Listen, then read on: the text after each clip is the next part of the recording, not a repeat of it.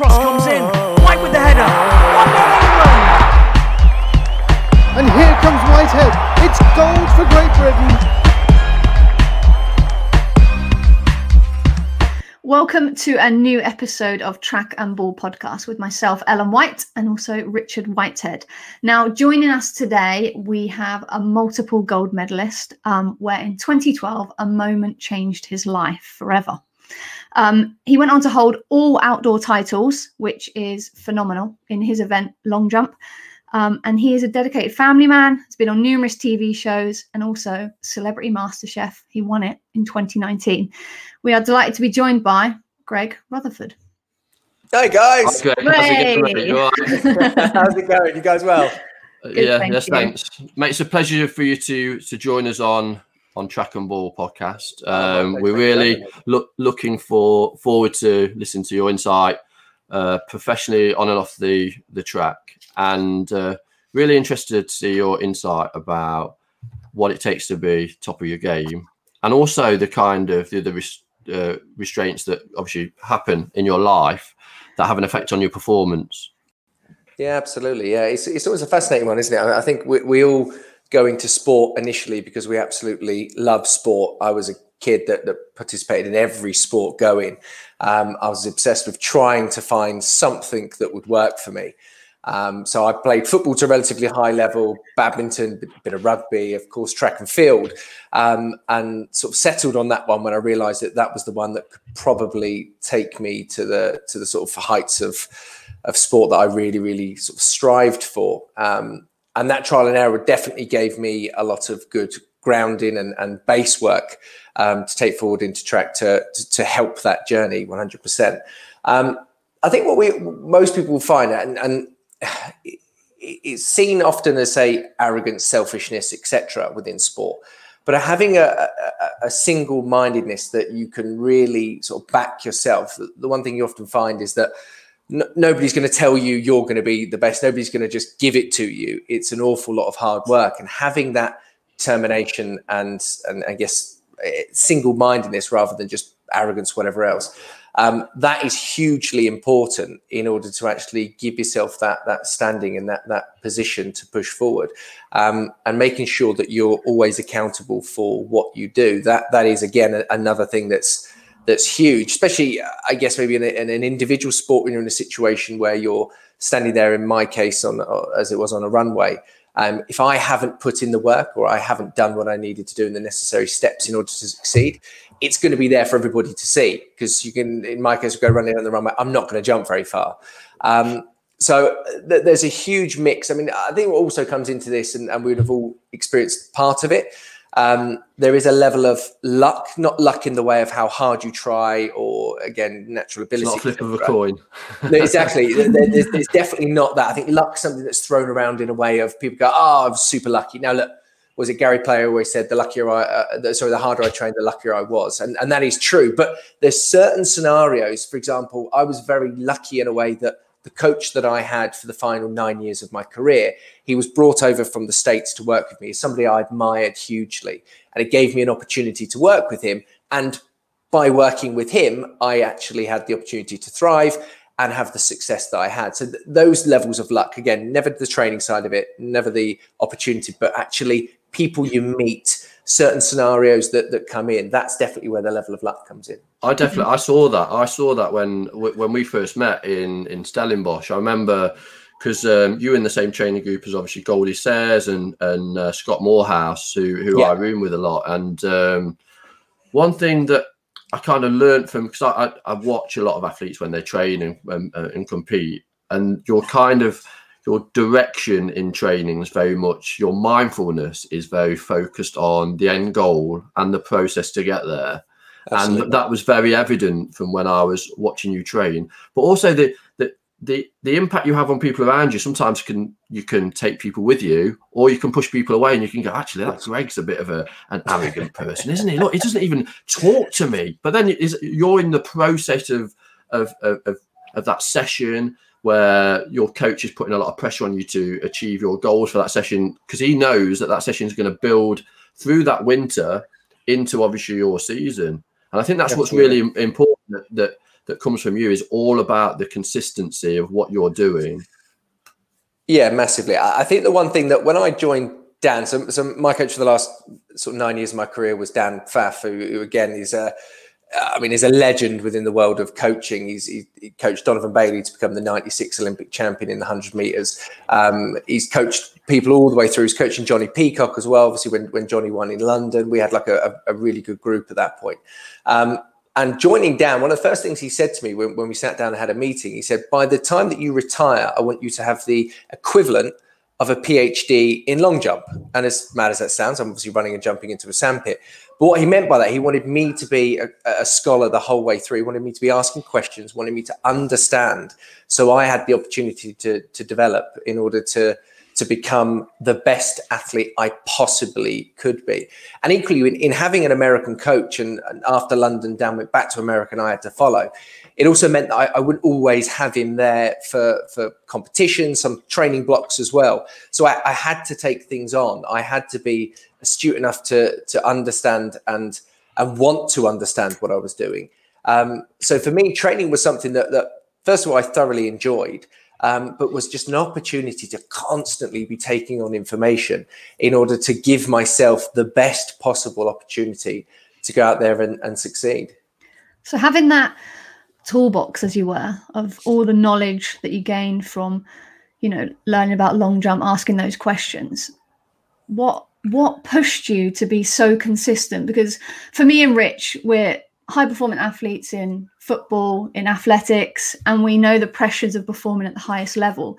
You won numerous medals, you held all outdoor titles. Like, what was that? How did you get that consistency to perform at the highest level? Was it through that knowledge and that understanding, or what was it?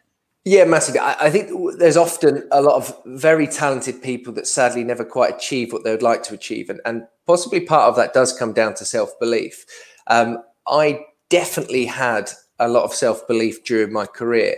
I felt from a young age, I was always trying to prove people wrong, because often people would be going, I'll be so-and-so's better than you. You'll never quite make it. You're not the one who's going to have that success.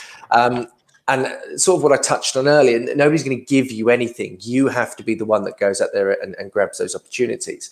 So I did have a lot of self-belief. I did sort of invest heavily into my ability and talent. Having Dan, for me, being one of the greatest track and field coaches in the world, him telling me that, yes, you have the opportunity if we do things right to go out there and succeed, that then gave me the belief. And then I would look at other people when I was on the runway and I would look around and think, do you know what?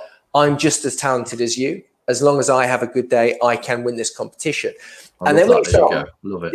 It helps, doesn't it? Massively. And the crazy thing is, once you start winning, first of all, winning is a hugely addictive thing. But second of all, it gives you that self-belief that actually doesn't matter what anybody else does around you, you'll still come back and you'll still manage to beat them. So there've been competitions and somebody might jump 5-10 centimeters longer than me. And my response was never, oh no, I don't think I'm going to be able to do that today. Mine was, okay, fine, let's go. I'll jump a centimeter further than you. And actually that consistency was born through that. But actually I also became one of the most frustrating jumpers to jump against, because it didn't matter what people did.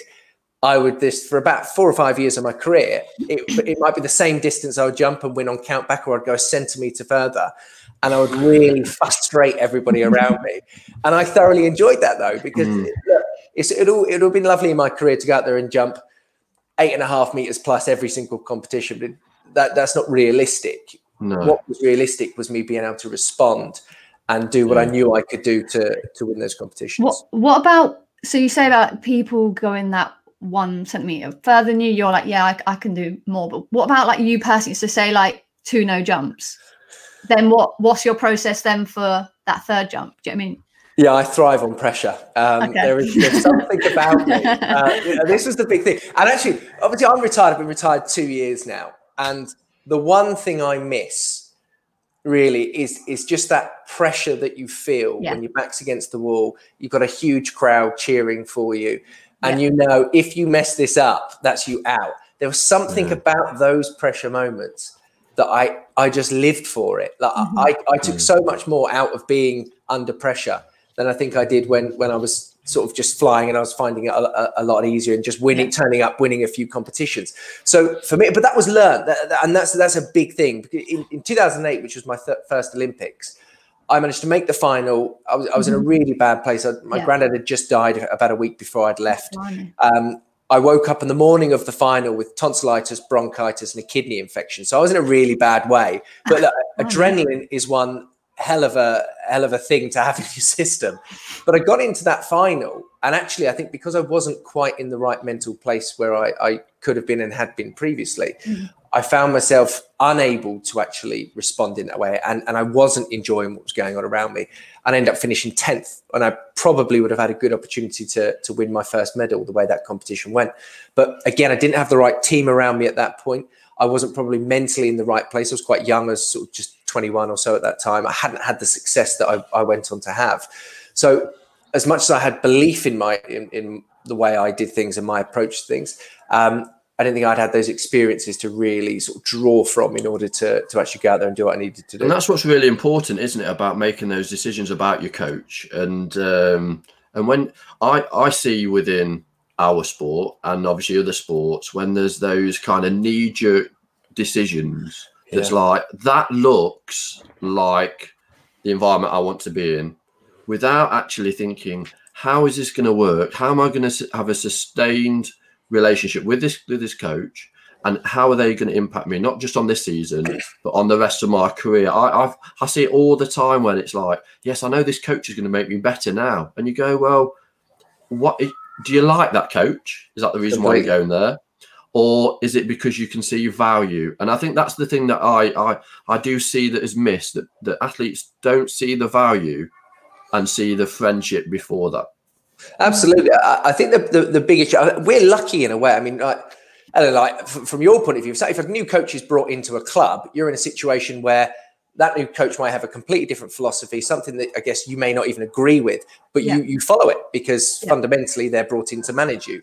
Us in track and field and in certain individual sports, I guess tennis, etc., you're in a situation where you effectively bring on your coach. So you can at any point walk away from that coach, at any point can appoint a new coach.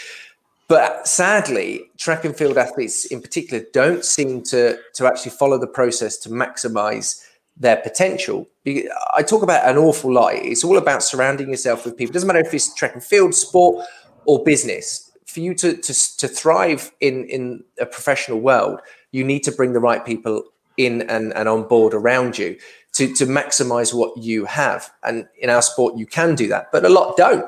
And you're right, what often happens, especially in Olympic years, I've seen it so many times, athletes would go, oh God, it's Olympic year now. I've not quite done what I need to do. I'm just going to join this person now because they once had an Olympic champion in my event. I'll go give it a go. And it's a complete and utter disaster.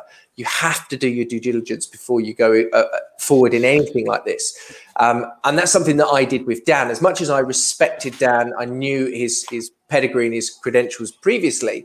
I went and sat down with him. I had a long conversation. We spoke about the fact that certain things that worked for me, what his view of me was.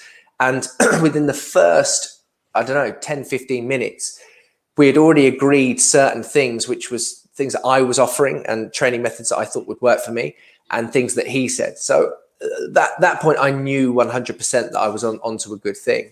But again, I completely respect in certain places, that's not easy to do. And actually, I'd be really interested to sort of know, and not obviously naming anybody. If there's ever been anybody that's come on, what do you do at that point? If there's somebody that's changing everything and it doesn't work, what do you do? Is there anything you can do? Yes, it's a difficult one, obviously, being a footballer, and then, the people above you are bringing in a manager. So it's quite challenging. They're potentially bringing in a complete new philosophy. And for me, it's like getting your head down. Obviously, you want to play. That's the main priority. And obviously, there does come like challenges of a coach being more vocal, more diligent, more shouty, if you know what I mean. And that's not what you're used to. But it's all about adapting and developing and learning. And I think for me, I have had quite a few different coaches. And for me, it's about working hard, having conversations. What do you see? Like a bit what you're saying, like a collaboration. What do you want from me? This is what I give, but how in that system can I thrive? How can I work? How can we work together for me to play? And I think that's a big thing that you said about collaboration. Having those conversations, I think, are really important. Absolutely. And also being honest with yourself, isn't it? Being honest with your team about is it going the right way? If you're not going on the right path, are you brave enough to make those changes? And I see teams that are close but not honest and transparent enough. That's the thing that I see that I'd like to change if I was in a position of power to be able to do that in the future. Yeah, absolutely. Yeah, and do you know what? That is a big thing. Like, look, sadly in the world of sport, but again, I think this goes into business, whatever else. You can be friends with people, but if they're not maximizing your potential, at times you have to be honest. You have to be what people might see as harsh, and you have to make changes and adaptations. And again, during my career, I changed physios, I changed coaches, I changed lots of different things, friendship groups, even in the early days, because I knew if I maintained what I was in, then I would never ever have achieved what I achieved. And I do say genuinely, if I wouldn't have had the opportunity to train with Dan, I may have had some success, but without question, I do not believe I would have become Olympic champion in 2012 without Dan's help. So if you go right back to the start, and then obviously you were a talented athlete, like you said before. Why were you pushed down that path of athletics when you had other opportunities in football and other sports, rugby, etc.? Why athletics? And did you always envisage, one, going to an Olympics, two, like standing there controlling 80,000 people, and then also then standing on top of the podium in one of the most iconic days in British sport? Yeah, it's a funny old thing. Basically, I ended up going down the route of track and field purely because I enjoyed it more. Now, I was quite late to probably the sporting world, if you like. I wasn't sort of one of those 6-7-year-olds that you see now that was doing amazing things, whatever else. Now, I was always the quickest in my school, which sort of always helped when I was a kid. I didn't go to an athletics club till I was about 12, so probably a lot later than a lot of people. But my first love definitely was football, and I loved football, and I trialled at Aston Villa at 13, and things were looking pretty good. I came from a history of professional footballers, generations way before. I mean, we're talking my great-granddad, who was the very famous footballer, 100 years ago. So, I mean, it's a long time ago. But again, that had been in the Messi of his time, right? Well, I mean, he was up there. He had a good, very good. Well, he's still the oldest player to ever play for Arsenal. Is my great granddad. So, you're not an Arsenal fan, are you, Greg? I'm not an Arsenal fan. No. Thank goodness. No. Please don't say. I'm just about to unfollow you. Please don't. I'm not. Well, this is the thing. This is what I try never to mention in these environments who I support. I know. Being from Milton Keynes, it's you can choose anybody. I'm just going to say that. Yeah, that's right. Well, that's the thing as well. Obviously, you're from Aylesbury, aren't you? Yeah. Exactly. So you're sort of from my neck of the woods as well. Yeah. So it's like there's not really.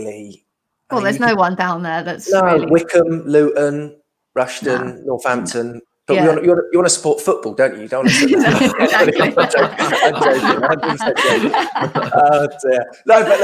So football for me was a really important thing, but it was really odd with football. So as much as I probably started later than others, I just took to it very, very quickly. So I remember the first time I joined a football club in Milton Keynes, and it was painful to say the least. I mean, I was so bad, they put me in every position going. And I remember just sitting in goal for a little while.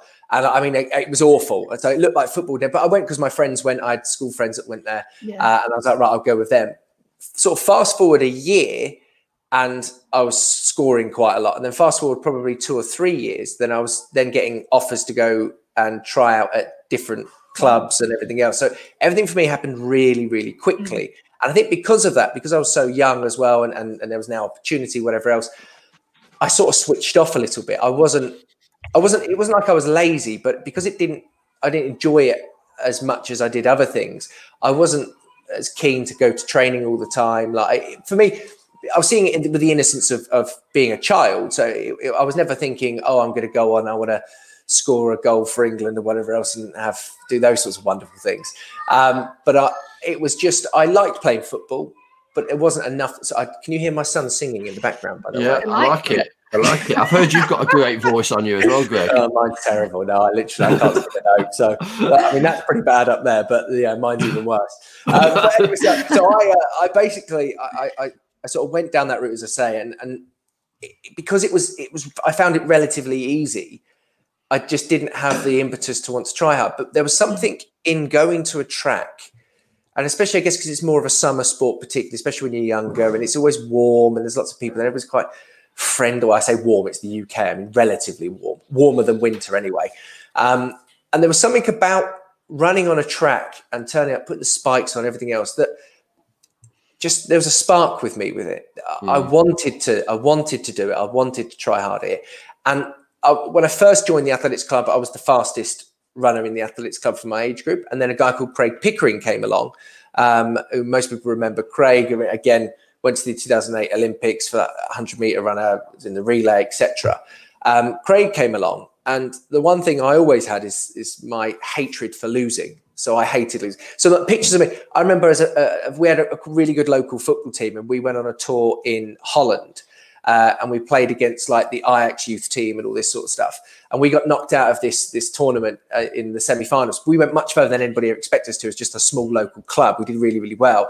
But it's like the picture, everybody like celebrating. Yeah, we did really well here. I'm the one on the end crying. So it's like I'm a typical one. I was like 12 years old or whatever it was, crying because we'd lost. I hated losing. Yeah. Like for me, I went into sport and my sort of view of sport is to be the best you can possibly be and try to win. It wasn't just about making up numbers. It wasn't about going for the journey or going on holiday or whatever else. I wanted to do it to win. So I found with athletics, once I moved from the 100 meters to the long jump, I went from being, say, one of the fastest kids in bucks to then being top 10 in the UK at my age group in the long jump. And then sort of having probably a couple of years in and out of the sport, I sort of had a slightly rebellious teenage sort of 14. Nice. Everybody 16, needs that. 17. Yeah, exactly. Look, that's the other thing. There's a lot of pressure when you're a kid as well, especially when sort of I think other people probably at that point want you to do the sort of sport more than you do. You need to go and find yourself, etc. Yeah. Anyway, I stuck with it. And then all of a sudden at 18, I had this massive breakthrough. And I went from being then a sort of nationally top 5'10" British junior athlete to then becoming the world number one at my age. And that you won the title. You won the British title that year. So I won the senior British title as well as a junior. I won the European juniors, broke the British junior record that year as well. Yeah. Had the longest jump by a Brit of all age groups, and I was still a kid. And that for me then was that moment where you go, actually, this could potentially be my job. And then things start to change. And actually, probably for the first couple of years of my early career, things changed for the worse. Again, coaching situation, training loads, etc., meant that actually I probably went backwards from being quite promising in that year.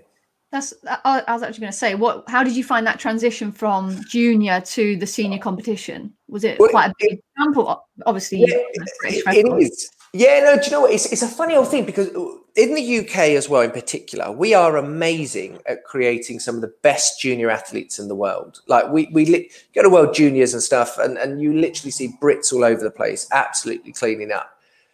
But then there was always a massive drop off. And I think possibly the way things are in the UK and the way of the competition scene, etc. In the US, often they go from high school, obviously, to collegiate system. They have thousands of people watching them. There's high pressure scenarios. They get used to that. There's a huge talent pool there as well, which I think is very, very useful. In the UK, it is different. So we see this drop off.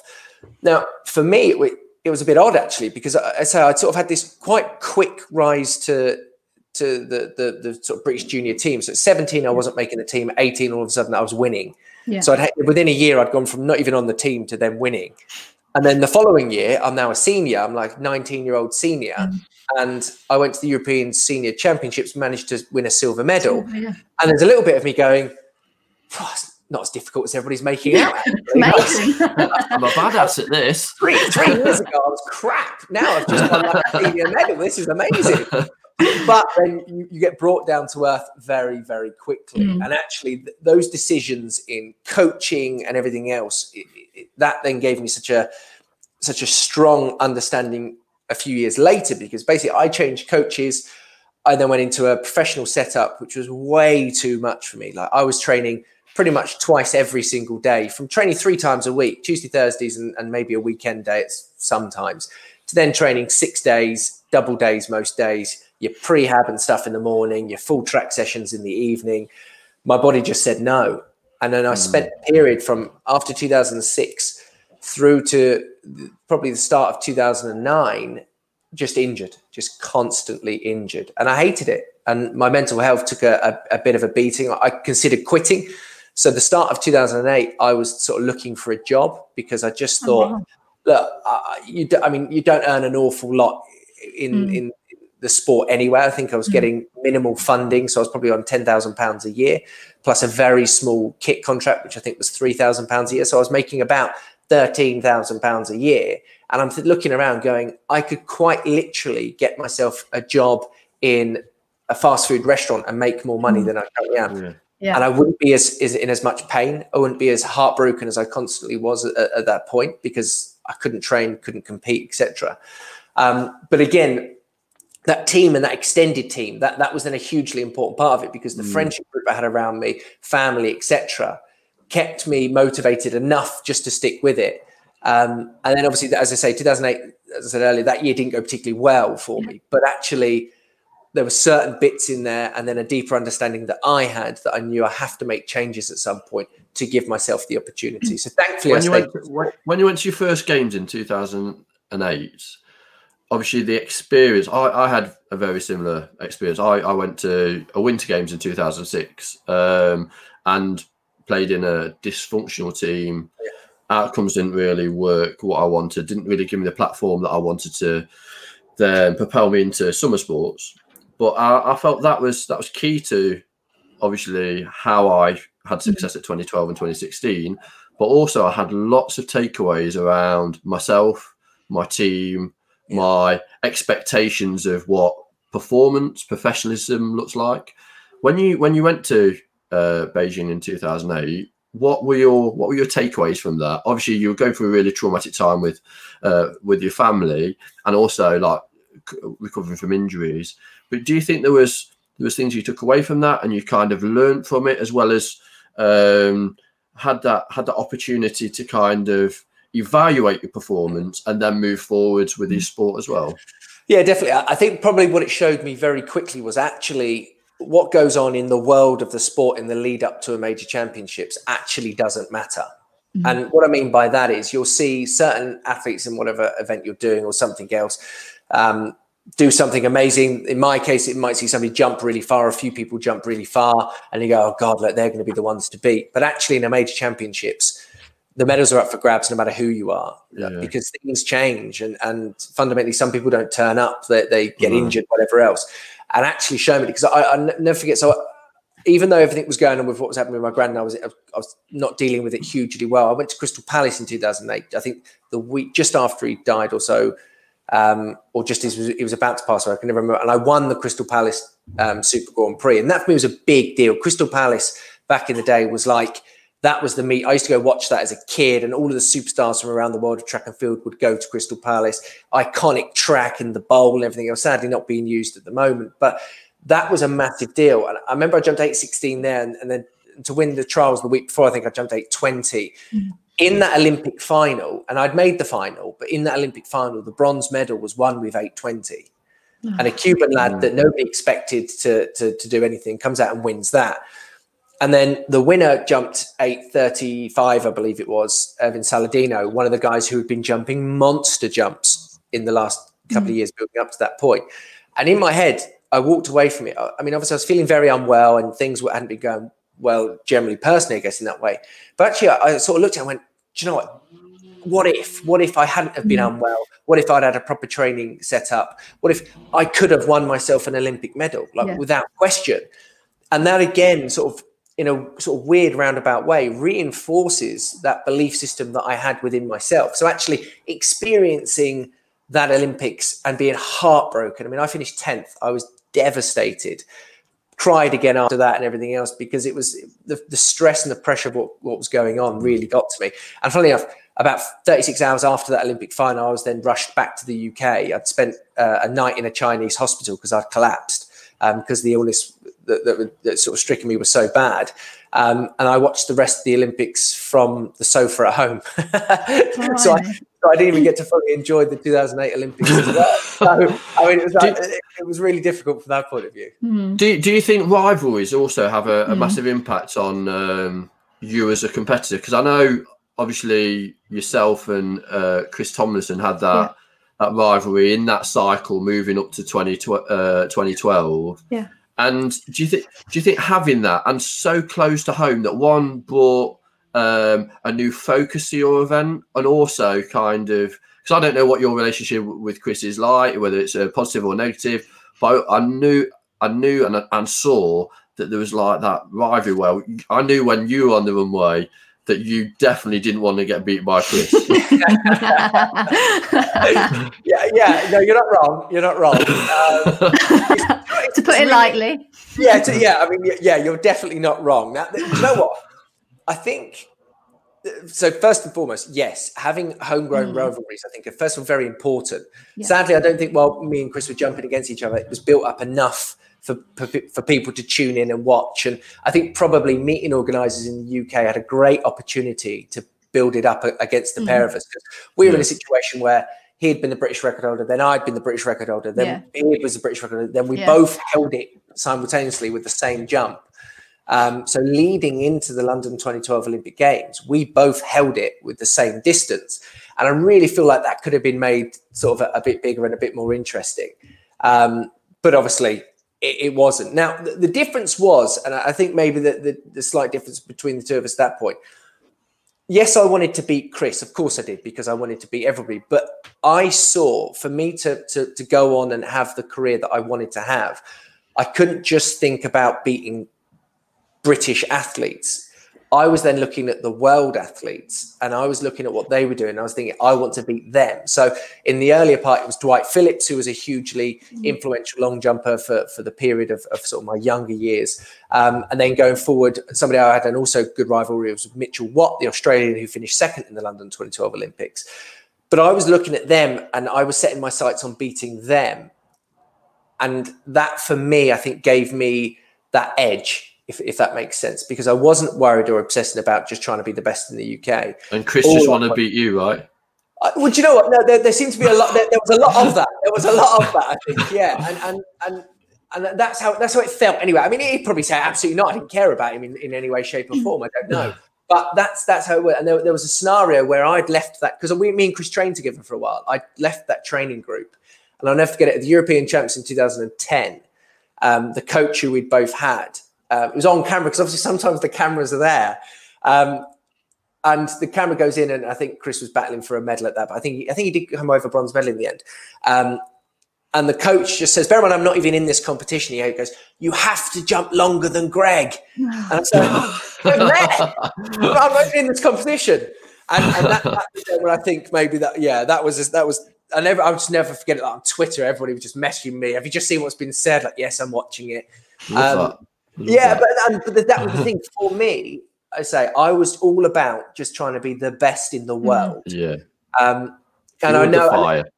Yeah, exactly. And that's the thing. Look, a good rivalry. He's a great athlete. I mean, God, when I was coming through, I remember I jumped in the indoor British Championships 2004. I managed to finish third there, or 2005 actually. 2005, sorry. And Chris won it. I think it was a Nathan Morgan second, or the either. And I just remember looking at him going, goodness me, like I'd love to be as good as these guys one day. And then luckily I managed to push on and then, sort of take it on a bit further, really. Was it even sweeter then when you broke that long jump record? You're like, yeah. Thanks a lot, guys. Thanks. Appreciate it. You know what? When I jumped 51 in California, first of all, I knew, because I just knew the way things were. I knew people were going to try and it was such an elite jump as well, Greg. Like, come on. You're such a stirrer. Man.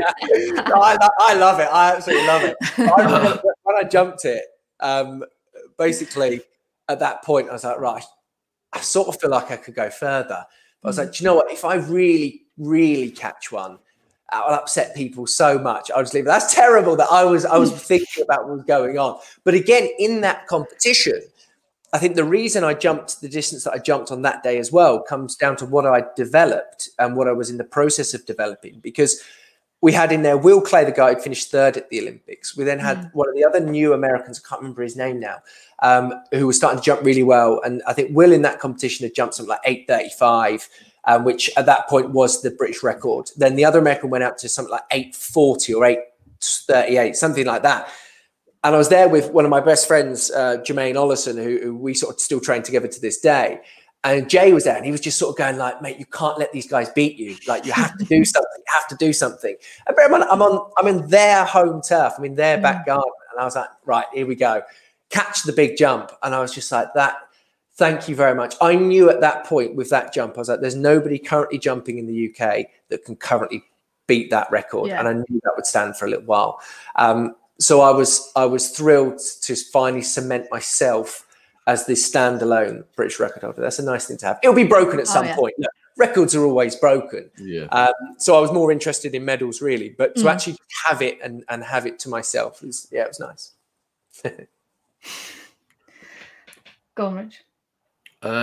What I want to know is, do you know when you hit that jump and you go in, this is sweet, and you're in flight, it's the kind of same feeling as Ellen, obviously, when she strikes the ball and she knows it's going top corner and she's celebrating even before it's gone in the back of the net.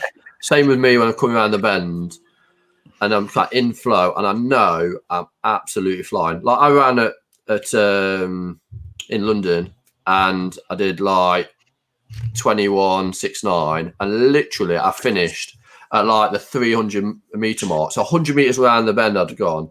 And I was like, holy crap, I'm flying. And that must be a good time. My coach nearly pooed his pants when he looked at the time and saw how fast I was running.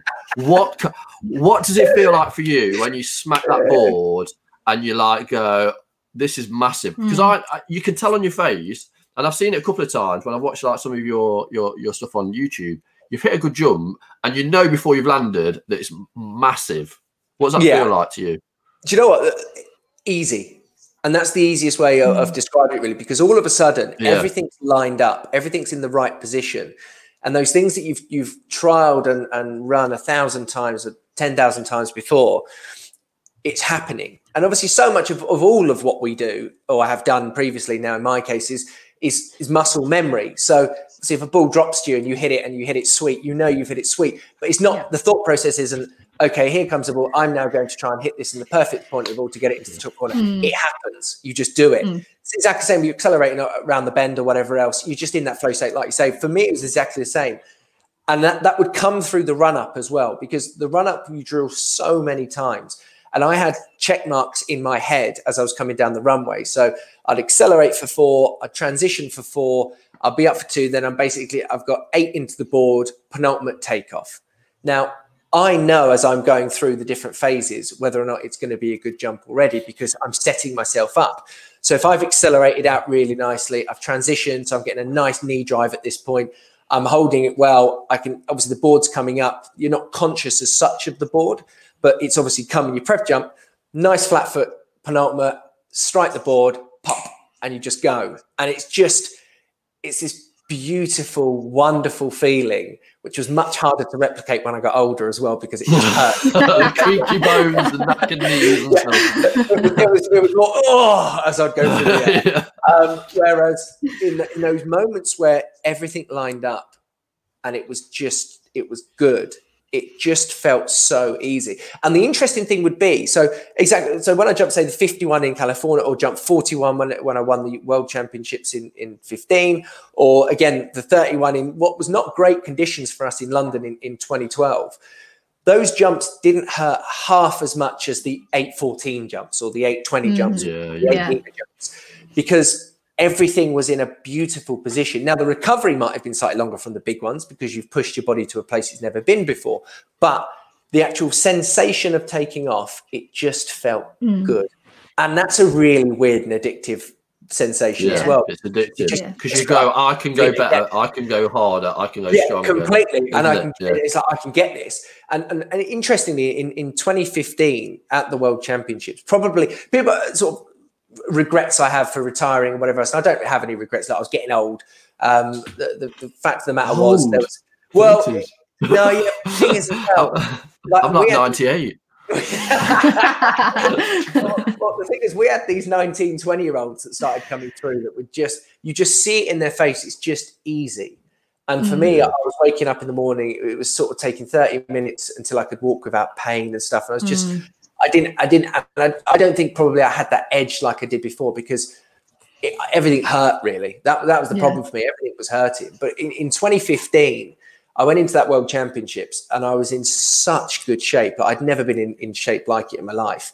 And we go down, I think it was round 3 of that final. So I jumped 8:29 in round 2, which actually would have won it as well for me. But in round 3, I had a marginal foul, probably a centimetre or so, if that, which sailed me out to around 8:60, 8:65. So it's a foul. So it went out and I was like, all right, okay. And I remember Dan's foul. And I mean, bear in mind, again, Dan's multiple Olympic champions, whatever else, but he was looking at me wide-eyed, and he was like, I won't say the exact word. He was like, why did you foul that jump? And I was like, sure, Dan. But like, we obviously had a relationship, how we bounced off each other. I was like, don't worry, I'll catch one on the next one. The next one was the 8:41. And I knew at that point that I'd won the competition. So what I did, because I was conscious, I had the Diamond League as well, and I was leading the Diamond League that year. No Brit had ever won a World Championships, first of all, in the long jump. And they'd never won the long jump Diamond League either. So I thought, in my back of my head, I was something like, I don't want to pick up a little injury, a little niggle or whatever else from this, so I'll pull out. So I took 4 rounds of a World Championships and pulled out, being in the greatest shape of my life. Now, that my regret now, obviously, as I look back, is that I should have taken 5 and 6, because I possibly could have had my monster, because I never believed that I caught my monster jump. I really believed I could have put something seriously out. Not a world record or anything. I don't believe it was anything like that. But I genuinely think I could have jumped something massive. But I did go on and win the Diamond League the following week as well. So maybe I wouldn't have done that. But the one regret was not taking those last 2 jumps at the World Championship final. Okay, let's talk about Super Saturday. Now, it was an all right day. Like, talk us about, like, explain what it meant to be part of, like, London 2012 for you. I forget what Super Saturday was, actually. It's a weird thing. I bet you've never spoken about it, have you? No, it came and went, and nobody ever asked me about that afterwards. Oh God, you know what? It's such a strange thing, and even to this day, I remember after winning in London, people would say to me, I think it was Steve Redgrave was one of the people who sort of said that you won't truly understand what you've done until you're long retired. And even still to this day, it doesn't quite feel real. Because for me, going into that championships, and again, I think something that made me quite mentally resilient and meant that I was able to perform well was I looked at nearly every competition as an opportunity, first and foremost, but I tried not to see it for what other people externally would see it for. So for everybody going into the London Olympics, we're going, this is the London Olympics, the one opportunity in your lifetime and career to have a London Olympics. You're in your prime, you're in good shape, whatever else, you could go and do well. I saw it as, look, I've run in a straight line and jumped into the sandpit 10,000 times by that point, or wherever it would have been. Nothing changes. It's a runway, it's a sandpit, and it's my legs with a pair of spikes on the end of them. And I maintained that because I didn't want to get overwhelmed with what was going on. Now, probably something that helped, we were kept in a bit of a bubble. So we were kept out in Portugal for the couple of weeks leading into the Olympics, training out there. We flew in, I think I flew in August the 1st. I then competed for the qualification August the 3rd. And then obviously Super Saturday, August the 4th, 2012 started. And going in, it's a strange thing again. I mean, I knew obviously Mo was going in expected to win. I knew Jess was expected to win. I myself expected to win. Nobody else did. I mean, like, nobody had any idea who I was in the British team at that point. I mean, it was nice. This lanky ginger kid. I think your training group did though. Remember, because obviously, like Scott being a close friend of mine, he said to me, I've got a sneaking feeling Greg's going to win this. And I remember, and I'm going, what? That guy that was rude and boring and arrogant that I saw in Stellenbosch. I'm like, no chance. But I believe in you, Greg. I appreciate that. No, but it was a funny old thing. It was, I knew going into, as I say, I had a good opportunity, and I just thought, this is mine to lose. Even though people in that competition had jumped further than me in their careers, whatever else, I just believed it would be mine. And I think, again, another thing that maybe helped me was the fact that going in, as I say, Jess and Mo were the sort of poster boy and girl of the Olympics from the point of view of track and field, and everybody expected them to win. Now, sort of a nice little anecdote, as I was standing in the tunnel at the far end of the track, waiting to be walked onto the track, as you always see it with the flag and whatever else, saying long jump or whatever it would be, 200 meters, whatever it would be. They flashed up on the big screen a picture of Jess at the warm-up track, and the crowd went nuts, like absolutely nuts. And it was like, oh my God, can you imagine having that pressure? Before you've even stepped on the track, everybody's already hung that medal around your neck. And Jess and Mo, of course, they took that as like absolute pros that they are. And it was very, very impressive to watch that with that pressure. But I then had this moment where I walk in, they're sort of calmed down a little bit. They're now walking forward and again announced the men's long jump, and walking out. I sort of would generally try and wait to go to the back, and walking out, all of a sudden, as we come into this wonderful stadium, there's nothing else really going on at this point. We'll walk through and there's this ripple effect as the crowd sees two Brits, because both me and Chris made that final. They just saw the British jerseys. It was nothing else. They just saw us wearing our kit. And just this ripple of roaring went round the stadium. And I kid you not, for a brief moment, it took my breath away. I had a tear in my eye. Yeah. And then I had to sort of refocus my head again, because I was like, okay, you are in Olympic finals. Let's go for this. And you realised for a split second how massive it was to have a home crowd shouting for you.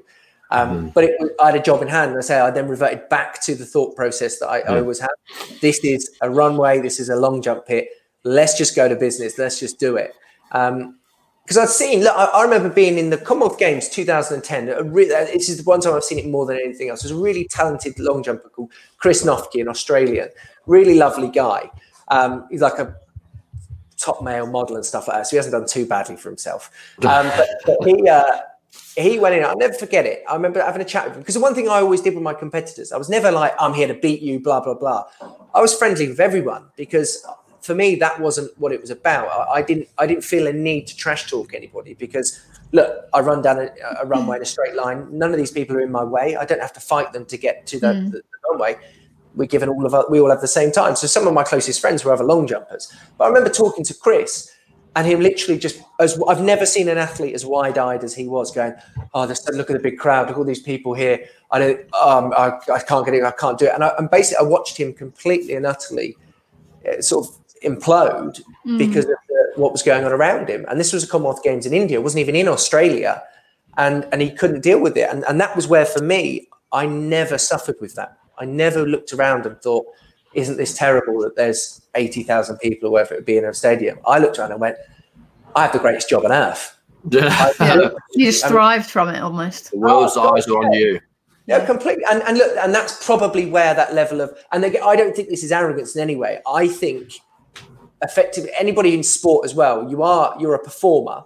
You are, I mean, if you were an actor, actress, whatever it would be, you'd be some sort of thespian sort of, oh, I love people being around me, etc., etc. And it's exactly the same in sport. Like, if you're good at it and you thrive at sport and you do well at it, you love the fact that people will cheer for you. I mean, score a goal and a whole stadium erupts for you. It's probably one of the greatest feelings on earth. And 100%. It's not like you score that goal and then go, mate, Alan loves scoring goals, man. I know, but that's the thing. I know. There's been one or two in your career, to say the least. But exactly. So the thing, you wouldn't like score a goal and then just go, oh no, please everybody be quiet. Oh goodness. Yeah, just please, no, don't. Oh, I'm highly embarrassed. No, we all go out there because we love the fact that you're here for us. And it's not just for that self-satisfaction, it's also the joy that you realise you're bringing for those people that have paid to come and watch you. You give them a memory. And it's the greatest feeling, because the other thing is, what people never see is they never see what we have all done to get to that point. So all of that training, all that hard work, the injuries, the heartache which you felt at different times in your career, Nobody ever sees that because that's not on BBC Primetime, Eurosport, whatever it'll be. That's inside you. You've gone through that. So then when you have those opportunities, that's exactly what they are. Opportunities. Do you enjoy the when like Facebook have like the memories? Do you enjoy seeing some of those, like some of the pictures that pop up? And I noticed that, I think it was yesterday was the anniversary of the parade, and how crazy was that? The parade was one of the craziest that was things mental. to win, and then to be in that parade. I remember like Trafalgar Square, and I literally like, I'm glad I had like dark shorts on. I nearly weed myself, and it was like, I've never seen so many people. That was crazy. Get your guns out. I was saying, we didn't even win as a football team, but it was insane. Oh, it's the greatest thing, wasn't it? I mean, was it a million people lined the streets? Ridiculous. I remember when we finally went down towards Buckingham Palace, actually, and one of my good friends, Lawrence Clark, who finished fourth in the hurdles and at the London Games, he sent me a picture. It was me and him standing with sort of everybody then talking. It's this beautiful picture. I think it was maybe David Cameron or something at that point. It was having like addressing the crowd. We're just sort of standing just behind him to his left. What are you going to do your David Cameron impression then? I was going to say something really inappropriate then, but but those moments, like, look, and for all of us, look, I don't think anybody goes into sport because they want to have moments of people screaming in names or getting postage stamps, whatever else. You go into it because you love sport. I love sport. That's why I wanted to do sport. And then when you have these things like parades in London, bloody statue, whatever it will be, they are the most incredible feelings. And sort of, I still struggle to understand them, really, those feelings, because I do sport, but I did sport because I loved sport. I loved going through that process. I loved the crowds. I loved all of that, but I loved being the best I could possibly be. You often forget how much of an impact that has on other people's lives, and actually the positive effect you can have on people just by turning up and doing well. And that's always where I believe personally, that as anybody in the world of sport, you have a platform that can genuinely help people. And you really can have a positive impact on people's lives. So that's why I've always been a huge advocate of via, say, social media, an interview, whatever it would be, of making sure that you are as nice as you can be and give everybody as much time as you possibly can be, because you never know whose life you're impacting in that way. We appreciate your time, Greg. No, you're a star. One question I've got, and it's, have you ever been mistaken for somebody else? Now, you know what? You know I've asked this, don't you? I'm not. Just friends gets mistaken to be you, or quite a lot, doesn't he? Is this Ewan? Ewan, yeah. So I spoke to Ewan, and whenever I get a guest on, I go, "Oh, I've got your dirt on Greg that I can kind of bring up." And he went, "Do you know what really annoys me? It's really annoys me. He's a really nice guy. I've got no dirt on him, but what annoys me, I was going to say the P word then. What annoys me is that I've got about 20 different stories where people have like hugged him and said, "Oh, great long jumper, you're the best." And that Super Saturday moment. So, have you ever been mistaken for something? I've been mistaken for Oscar Pistorius a couple of times in South Africa. You don't know. Good God. I know. And have you though?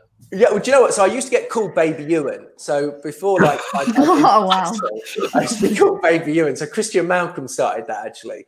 So I was referred to as Baby Ewan. So yeah, in my early years, Ewan. But then I found utterly hilarious after the London Games. There was like people would always be sending, say, photos or whatever else to sign. And I had about 4 or 5 come through to me with the picture of Ed Clancy on it. The cyclist. Yeah. Basically, it's just ginger. That's all it is. We ginger has ginger hair, and I would get it, and it would literally be like, "Please, could you?" And the thing is, as well, you can sort of see in some of them, there's a velodrome in the background. So I'm sort of going, I don't know how you're getting this. Like, so there'd be with other pictures. It might be with, say, a picture of me jumping in the air, and then there'd be one of Ed Clancy holding a medal, and it'd be like. And at times you just, what do you do? You can't turn around and go, "No, you're wrong." You just sign them and send them back. Or if they're autograph hunters that you meet, you sign them and do that sort of stuff. Yeah, so Ed and most people Ginger. I mean, God, if I ever do sort of after dinner speaking, generally I stand up there and my opening line is, I realise you saw a ginger person out there. No, I'm not Ron Weasley. You have to say literally, people say, like, oh, is that so-and-so? Oh, actually, one other one I've had, which was awful, where it's quite embarrassing, actually. This is bad. Go. So we've got... Ronan Keating used to do a thing called the Emeralds and Ivy Ball in memory of his mum, which is a lovely thing. So I used to go every year to that. And obviously it's really nice. You have lots of really big names going. So I was like, this is an incredible thing to go to. I get to meet people and whatever else. Anyway, I'm at that. I think this is just after 2012 or maybe just in 2013, something like this. A guy comes over and he goes, I'm really, really big fan. And I've got somebody on my table who would love to meet you. And I was like, oh yeah, of course. And I'm like quite new to it at that point as well. Like, I mean, it's not long after London. So I was embarrassed by most things anyway. And I was like, oh, right. Yeah. And I sort of said to the guy, I was like, are you sure it's me though? You yeah, absolutely. We've been talking about you for ages on our table. I was like, fine. Yeah. And like everybody's sitting at this thing. I like walk through the center of the whole thing. It's like the center table. And as I get closer, I see this woman is sort of tightened up, straightened up, and I'm a little bit wide-eyed. And the guy's walking out, and he's gone like, "Here he is." And going like, no. And then everybody's silent, and I'm like the only person in this bloody room standing. There's loads of people there, and I just went, "You're not Wes Brown." I was like,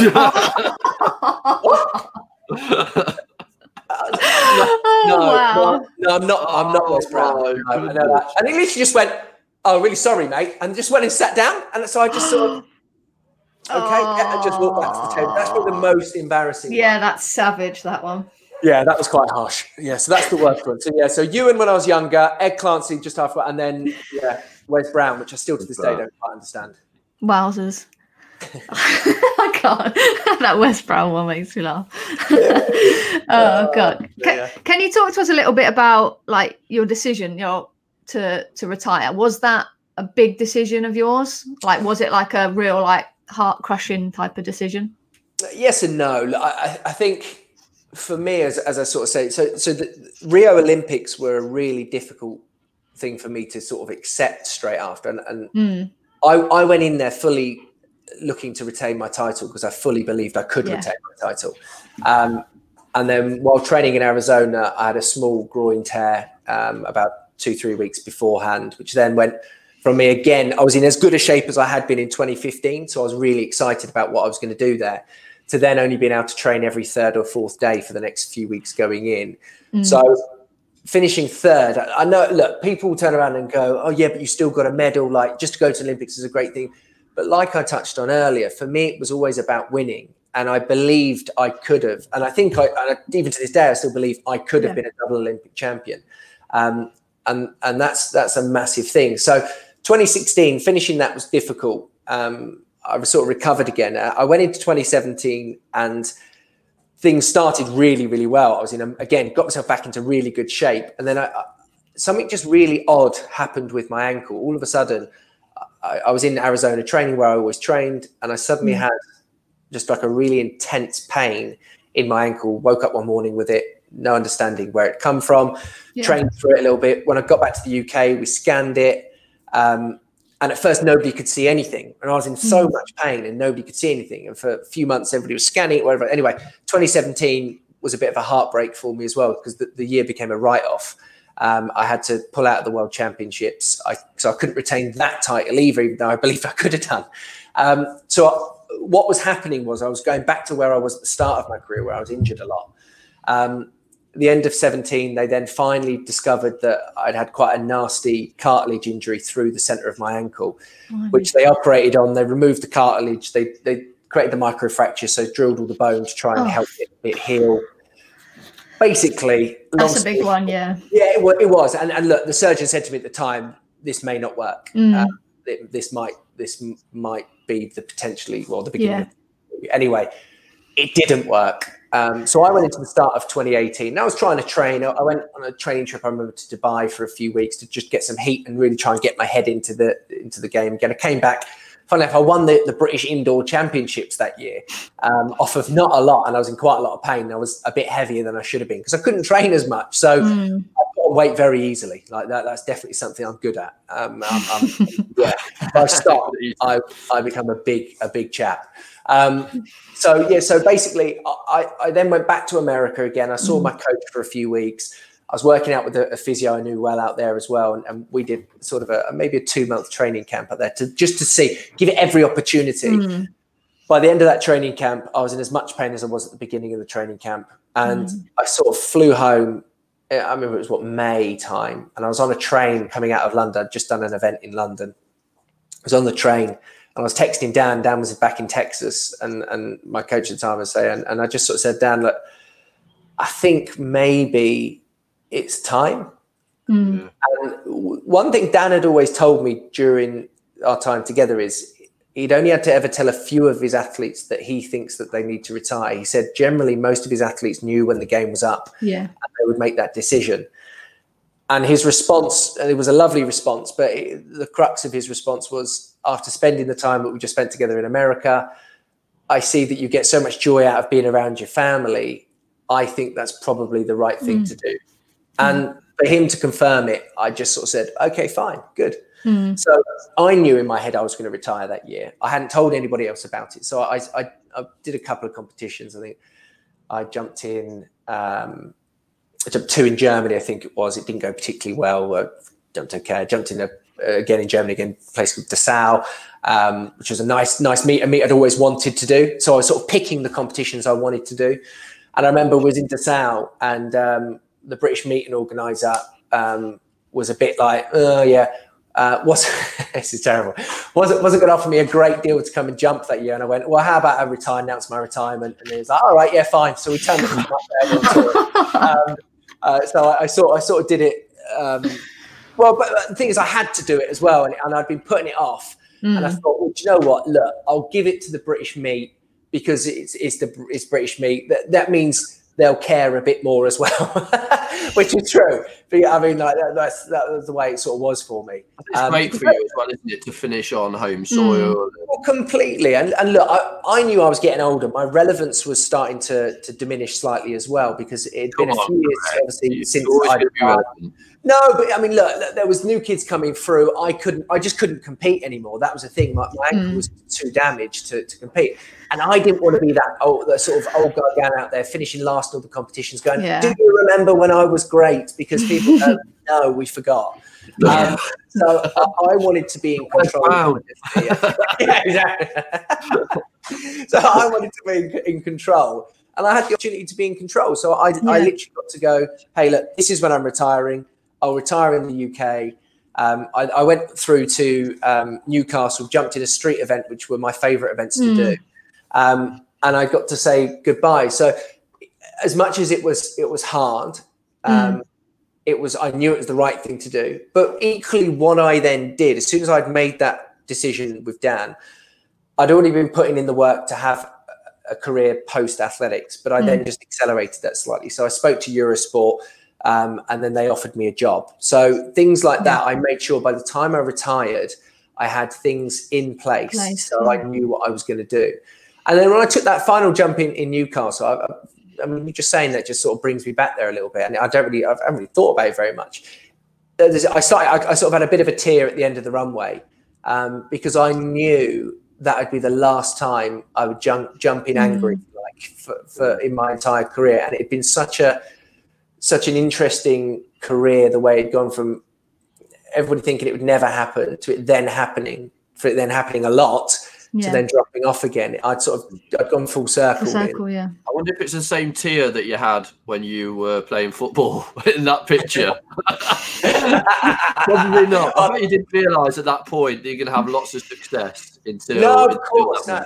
And look, listen, if anybody at that age, to that little boy who was crying because he'd not managed to win, I think we lost 3-2 in that semi-final against that very good Dutch team that we were playing. If you would have said, look, you're going to go on and you're going to win 5 major titles and have 8 major medals or whatever it is in your career, you're going to go to 3 Olympics, etc., etc. I mean, I'd have absolutely bit your arm off for it. And one of the iconic moments in British sport. I think you understand a little bit. Iconic moments of British sport. Oh God, yeah. Listen, August the 4th. I sort of get it a bit now, I guess, if you like. But yeah, it's to be considered. Look, some people have won a sort of not an award, like a virtual award, if you like, of being. I'll give you an award if you want one. No, just the greatest sporting moment in British history. Yeah. And you got to think, like 66 is obviously considered one of the greatest for a long time. And of course, we win a World Cup. I mean, football is the sport, really. So to have an opportunity to even be considered, to be compared to something like that is unbelievable. And for me, that's something that I think I'll never quite be able to grasp. That's a great moment to finish on. I wanted to talk about your chickens because my missus won't let me have any. They are so cute, by the way. Oh my god! Do you guys want? Do you need a cockerel? I heard you keep saying anyone. Mate, I want chickens. You need to be talking to my missus and say how. I know they are a little bit dirty, but no, they're not. No, they're good. They're good, honestly, and they don't need as much. We just let them roam free in the garden because they can. But I mean, they don't need loads of space. And what you both need more than anything else is one of my cockerels. That's for sure. I bet. I really need to get rid of a few cockerels. So, do they work well with cats? Are they all right with cats? Yeah, no, fine, absolutely fine. Yeah, the cats will be fine. It's got to get them. Right. Get rid of them. I'll have them all then. All right, fine, done. Yeah. The thing is, I will be turning up at your house now. I'll throw a few chickens in there as well. But, please, yeah. No, but they are good. Well, those are the other things. Look, I'm retired. I get to enjoy those sorts of things now. And I love the chickens. I love the animals. It's a bit of a farm here. We've got ducks as well, and the cats and dogs and whatever else. So it's. I just want a chicken. You just want one chicken. I would suggest getting 2. The thing is, as well, there are a lot of ex-battery hens that need rehoming. So if you ever want to do that and give them a good sort of end to their life, they'll still last a few years and lay you loads of eggs. Or if you want to rehome my cockerels, you're more than I think that's a good place to end. No, thank you so much for coming on the podcast, Greg. It's been amazing to chat with you. To finish, we've got 10 questions. 10 questions. Oh, God. 10 questions. Go on then, Alan, the first one. Are they quick fire? Or? Quick fire. All right, so the first one is track or ball? Track. I have to say track. Ball takes more of my life up now. I tell you what, checking for transfers and whatever else that's going on in this time. Very painful. For what team's that, Greg? I can't say. What's your greatest accomplishment in your life? Do you know what, actually? Think wisely. It's my children for sure. Look, athletics is a great thing. Winning gold medals and that sort of stuff's a great thing. But I'd like to be remembered for hopefully raising some great children and other things in 60 years' time. Oh, that's a good one. Yeah. Right. Do you believe in ghosts? No, not really. Yeah. Good answer. What's the biggest risk you've taken? Oh, there's been so many over the years. Stupid ones, stupid risks was car surfing when I was a teenager. That's just danger. Do you know what? It's really. I'm sorry. I know this is quick fire, but something because I did a podcast with Dan, my coach, again the other day in America, and Donovan Bailey again, and somebody else. And what the way Dan described me and Donovan, who both managed to win Olympic gold medals, was that we were risk takers. And that's what he said. And he said the way you can sum up our careers, that we were risk takers. We were willing to put our bodies on the line or willing to follow a path because we knew or we believed that it could take us somewhere. So I guess the biggest risk was probably most days in my career buying into a philosophy and a belief system that you never know, really. You believe it, but you never know. And I risked it all regularly in order to try and succeed. With the rewards, Okay, we've established that you can't sing. Is that right? Okay. What's your go-to karaoke song? Well, this is the weird thing. Do you know what? On my Wikipedia for a long time, it said loves karaoke. I have never in my life been to a karaoke. Oh no, that's a lie. I've been to a karaoke bar once, which was a weird. Long story. I'm not going to get into. It was weird though. I've never sung karaoke in my life. I would like to give it a go, but I've never ever sung. What would you karaoke. be? What would you song? Yeah, what would you do? I don't know. This is. I'll tell you what I've heard you sing though. Oh, At the boxing, I've heard you sing "Sweet Caroline." is that a lie or not? That's right. That's a bit. I feel that's a bit different when there's a big group of people and you're hidden behind a boxing ring. Yeah, you can get away with it a lot more. There's never been a situation where I've taken a microphone and sang to other people. And I feel like that's not good for anybody if I ever did that. When are you the happiest? Oh, do you know what? Nowadays, when the boys have calmed down a little bit and we just get to sit on the sofa and cuddle, and I don't care if they're watching Paw Patrol, Power Rangers, whatever it is, there's these lovely moments when they stop moving, which is rare because they are the most rambunctious children that ever lived. But when they just sit there and you can snuggle together, I absolutely love that now. Like there's something so incredibly special about that, which I love. Silliest thing you've ever got upset about? Oh dear. I think there was a period in my life where I get upset about most things, to be honest. It's quite fun. Oh dear. That's a really good. I don't think I've ever been asked that before, and I like that. That's really good. That's so hard to answer as well. I'm not actually sure, but there will be lots of. I'm desperately trying to wrap my brains now. Thing is, when you're tired, you get really annoyed about really daft things. I mean, like yesterday I was very tired actually, and I'd left the dishwasher door open, and then I walked into it and shinned it, and it was clearly the dishwasher's fault. Yeah, obviously. I was furious with that dishwasher pretty much until today. Yeah.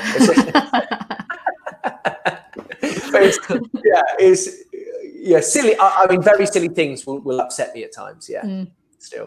Where do you see yourself in the next 10 years? Or in 10 years' time, where do you see yourself? That's a really good question as well. Well, me and Susie have talked about potentially moving to America. So maybe, we have said in 10 years' time. But do you know, I've not really thought of anything else apart from that. So probably be in America. It'll be warm. I'll be a lot more relaxed. Donald Trump's not in presidential. As long as there's not some absolute nutter leading the world. That's and you know what, I think I've got aspirations of things away from, say, TV, sport, and whatever else, which is one of the things that I'm in the process of starting as well, that I would like to be successful. So it'd be a quieter life in 10 years' time, I'll say. Nice. How would your friends describe you? Depends which friend you're asking. The nice ones? The nice ones, I'd like to think they'll see me as quite loyal, helpful, and I don't have many friends. This sounds really sad, but it's not. It's basically I have like a really close select few people who I spend a lot of time with. Yeah. And generally, if you're in that circle, and generally people come, I don't think I've in the last 10 years anybody leave the circle. If you come in, I'm there for you, and I'll do whatever. I'd like to think I'm a very loyal friend in that way, and I'll help as much as I can to everybody and anybody, especially in that group. So I'd like to think they would say that about me. Maybe that's just me. I think that they all think I'm an absolute arse, maybe. I don't know. You'll have to ask them. I douchebag. And the last one. So, what's your greatest fear? Oof. Do you know what? And again, I talk about my children a lot, and I think it's just because for me, that is the most important thing now. And the fear from my point of view would be my children growing up and not looking back at their childhood, etc., with great love, enjoyment, and everything else. I want to make sure that what I can provide for my kids now forevermore instills a level of respect, love, and happiness that they can then take forward into their lives when they move on and have their own families, etc. But me and Susie talked about this as well. We've always said what we'd love is that every Christmas, doesn't matter how big the family gets, everybody comes back to our house. Everybody loves to spend time with us. Kids, grandkids, whatever it would be, it's always come back to ours and have a lovely Christmas. And that's my hope, is that and my biggest fear would be that they didn't find their childhood the most magical thing. Awesome. No, thanks, Greg. Thanks for your time. Thank you so much. Spending a bit of time with me and Ellen. No, I loved it. Thank you ever so much for having me. Genuinely, it's really good fun. And bloody good questions at the end there. Like that's difficult. Yeah, there it is. To be fair, I'll give it to him. He did think up those questions, to be fair. Oh, you did well. You smashed it. You've done well. No, thank you so much. It's been awesome chatting with you. Well, I hope. What time are we on now? I've got to go on the school run in a minute, so I'll go get Milo. Well, enjoy. Well, thank you ever so much. Look, genuine pleasure. Hopefully I'll see you both soon. Yeah. Well, once we get past all this madness, anyway. So we could talk to Greg for hours. He's got an insightful journey into success and failure through not just athletics but through other sports. And we didn't even talk about his sponsorship ordeals with not getting sponsorship after his great success, or his love for chickens. I'm after some chickens as well, but unfortunately at home where I live, I'm not sure the neighbours would want any chickens. But for me, the podcast with Greg really got me thinking about how I can improve as an athlete. And I know when we talk about what's important, a lot of it is about that consistency and being on top of your game for not just now, but obviously thinking about the future as well. Definitely. I think, we are both kind of high performing athletes. We do understand the pressures, but I think it was a really great insight into kind of Greg's story about how he consistently performed at major championships. And I think that was a really interesting one when we were talking about him thriving under pressure. If he's got fellow athletes kind of jumping a centimetre bigger than his previous jump, he was like, I'm going to jump 2 centimetres bigger. I think that was really interesting. I think it was really insightful that mindset of thriving under pressure. And I know he's had this tag of being a lucky athlete, being the top of his game for so long means that there's no luck involved. It was all about his determination to be the best, and he then obviously looked within his coaching network to become the best for a generation, really. You look back at his results, he's been consistently either close to that world record or at least number 1 in the world.